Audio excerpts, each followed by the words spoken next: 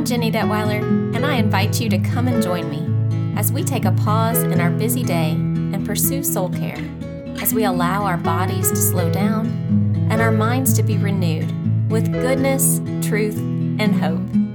This is PRN, Pause, Renew, Next. Hello friends, I'm so glad that you're here with me today. In our last episode, we began to talk about the role of memory in understanding and being able to narrate our own stories. If you didn't get to listen to that episode, I hope you'll go back and check it out. In today's episode, we're going to be continuing that conversation by talking about two specific kinds of memory, implicit and explicit, and how both of those kinds of memory affect the understanding and telling of our stories. But before we jump into that, we are going to do a slow down and centering activity just like we always do. For today's, you're going to need both of your arms free. So if you happen to be driving, maybe just listen and practice it later. But if your arms are free, then we're going to be doing sort of like a self-hug. So take your left hand and place it on top of your right shoulder. And take your right hand and place it under your left armpit. You'll find that you're in kind of like a hug position. Feels a little self-protective. So find a comfortable position and just notice what happens in your body as you hold this hug. You may find that you want to rock or lean. You may find that your face feels relaxed or that you want to yawn. Whatever it is that your body wants to do, just let it. If you do find that you notice you're relaxing or that you're yawning, then chances are your parasympathetic nervous system is kicking in and your body is calming down quite a bit. It's relaxing. Either way, just notice what happens in your body. If this position feels good to you, then hold it as long as you'd like. But if you feel like you'd like to be done now, then go ahead and release this position. In our last episode, we talked about the role of memory in our stories. And today we're talking about two specific kinds of long-term memory, implicit and explicit, and how those two types of memories function really differently, but both ultimately affect the way we interact with our stories. So let's begin by talking about explicit memories. These are the kinds of memories you think of when you think about having a memory. Explicit memory refers to conscious memory. It's the stuff you're consciously aware of. According to Wikipedia, it is the intentional recollection of factual information, previous experiences, and concepts. In other words, it's really just the stuff that you learn consciously and that you remember consciously. For the purposes of our story work, we can think of explicit memories as like snapshots of the events that you have in your mind. So if you were to think of it in terms of using a camera or a camera phone today, well, you'd think of an explicit memory as what shows up in the frame as you go to take a picture. So think about having a family reunion and everyone lining up to get in the photo and getting ready to take that picture. What shows up in the camera frame, the viewfinder, or the phone screen, however you want to think about it, that is the explicit memory. Everything that's happening around you that doesn't show up in the photo, that's the implicit stuff. We'll talk about that in a moment. So when you think about your freshman year of high school, what snapshots come into your mind? What images show up? What people do you think of? What experiences stand out? What teachers do you remember? All of the stuff that came to your mind right now, those are your explicit memories related to your freshman year of high school. Pretty simple, right? We could think of explicit memories as being like a scrapbook of our lives. Implicit memories, however, are where things can get a little more complicated. We record implicit memories unconsciously, but they affect us as much, perhaps even more than explicit memories. One common way we use implicit memories is in performing tasks we already know how to do without thinking about them, like riding your bike or tying your shoes. You're not consciously aware maybe of the moment that you learned how to do that, but you're bringing it up and using it much of the time. For the purposes of our story work together, a helpful way of thinking about it is everything that your brain and body records without necessarily the snapshots to go with it. There is so much going on under the surface and being recorded as well as recollected that we are not consciously aware of. Remember taking the picture of the family reunion? If our explicit memories are what shows up in the frame or in the viewfinder, implicit memory is all of what was happening outside the frame. A child was screaming, the sun was in your eyes, your foot was itching, you and your mom got into a fight and you were still mad about it, all while they are snapping that picture. There's a lot going on that our brain is paying attention to and recording. Now, explicit memories start around the ages of 4 or 5. Perhaps the occasional 3-year-old will remember some things long term, but that's basically the beginning of explicit memories. If I asked you to talk about your earliest memories, that's probably about the age, preschool age, that you would begin to remember. That's when we begin to record explicit memories. But our implicit memory has been recording since we were in the womb. For example, you already knew the sound of your mom's voice before she even held you in her arms. How is that possible? Because your implicit memory was already at work. Implicit memory records all of this information because it's valuable to our relationships, our safety, and our survival. It is also part of the reason that we say that with trauma, our body keeps the score. You know, a lot of the time it's hard to tell where the mind ends and the body begins. We used to think about them as separate. Now we think less so, now that we know more about neuroscience. And implicit memories are very closely linked with our body's sensations and reactions. That's also why they say that trauma often comes back as a reaction, not a memory.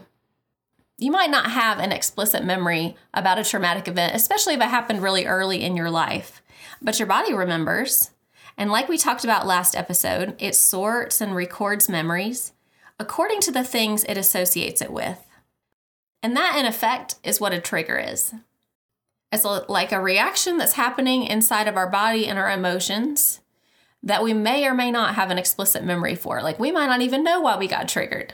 But if you did, there was at least an implicit memory associated. So here's an example of what that could look like. Not such a traumatic one, but something that might happen to anybody. Let's say when you were 5, you were playing with some neighbor kids on the swing set in their backyard while their parents were smoking on the back porch. Maybe their parents were on the phone and they weren't watching very closely because we're going to say it was probably like 80s or 90s and helicopter parents weren't such a big deal back then. Then one of the kids started picking on you and pushing you off the swing. Your knee hit the mulch really hard and you started bleeding. You cried and you ran home and told your mom. Now, you may or may not have an explicit memory of that day. It probably doesn't make your top recordings of all memories. Or maybe it's a buried memory that you rarely ever think of. But sometimes when you're outside and smell cigarette smoke, you find yourself getting anxious or irritable, or you feel like you want to run away.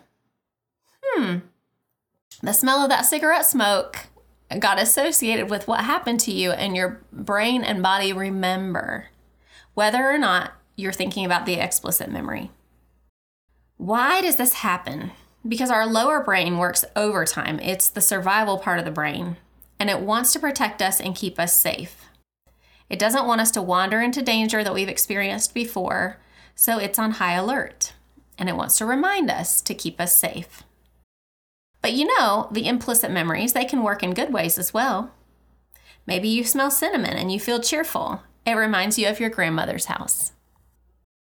So how can we use both explicit and implicit memory in our work of telling our stories, or becoming bonded to our stories, as Dan Allender says, and like we talked about in the last episode? Our life narrative is mostly made up of explicit memories. That's what we tell people when they ask us about ourselves. Just the facts, ma'am, just the facts.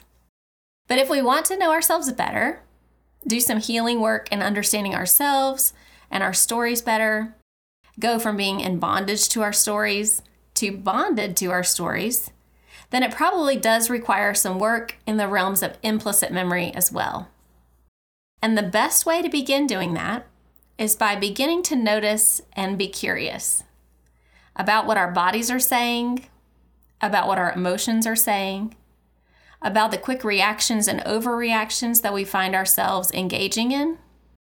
I think some of the time it's really hard to do that in the moment, especially if we are triggered.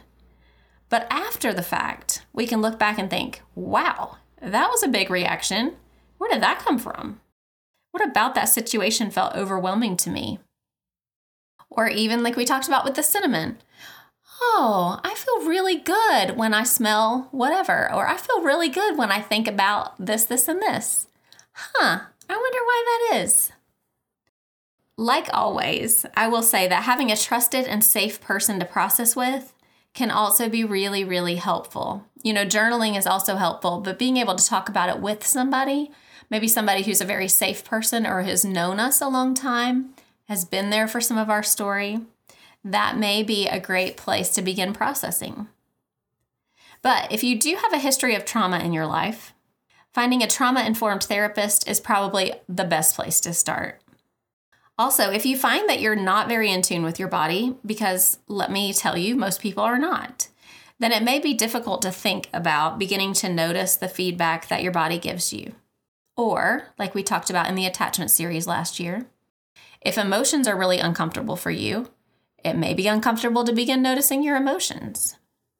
Doing gentle body practices can be helpful for the body stuff, like yoga or massage. I think mindfulness practices can also be helpful for emotions and our bodies. Beginning to notice your emotions when they show up, being able to write about them or talk about them with a safe person can also be a helpful way to start. You may find that as you begin to notice your own impulses, reactions, emotions, and sensations, that you begin to have more compassion for yourself and for your story. And maybe that would lead us a little closer to the bonded part rather than the bondage part. And I also want to say that if you're a believer, you can totally invite God to be a part of this practice with you. He's been there for your whole story to begin with.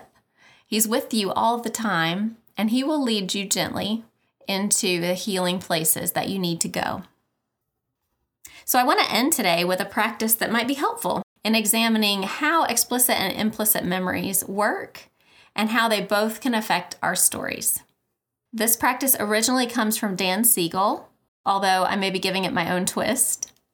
For this, you're going to need a piece of paper and a pencil or a pen. So if you want to pause this right here and go get that and come back, please do that. Or if you want to listen to the rest and then go back and do this part later, please go back and do that as you have the time and availability to do it. This practice is called SIFT. S-I-F-T. It stands for sensations, images, feelings, and thoughts. We might also want to say SIFT B because sometimes I like to add on behaviors, which we'll also talk about. So get a blank piece of paper, and I want you to think about one or two events in your life where you experienced a transition or an unexpected surprise. It doesn't have to be a huge or traumatic thing. Just some time when a transition happened in your life or something that you didn't expect. Go ahead and write one or two of those events down.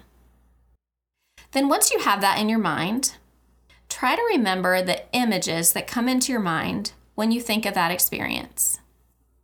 Maybe it's your mom's face or a clock on the wall. So I'll say mine that I might think of is transitioning in 7th grade to public school. The image that comes to my mind is literally a clock on the wall because the whole year I just wanted to leave, and so I would be counting down the time till it was time to leave. Any images that come to your mind. And images, I think we could also include sounds. So if there are sounds associated with that thing, go ahead and write that down too. Then I want you to think about sensations that occurred. And by sensations, I mean actually in your body. And that may be fuzzy. Maybe you don't remember all the way. But if you do, go ahead and write them down. So maybe you remember crying. That would be a sensation. Feeling shaky. That would be a sensation. Feeling cold That might be a sensation. Any sensations that you remember associated with that experience, go ahead and write them down. And then I want you to notice what feelings you have when you think about that time.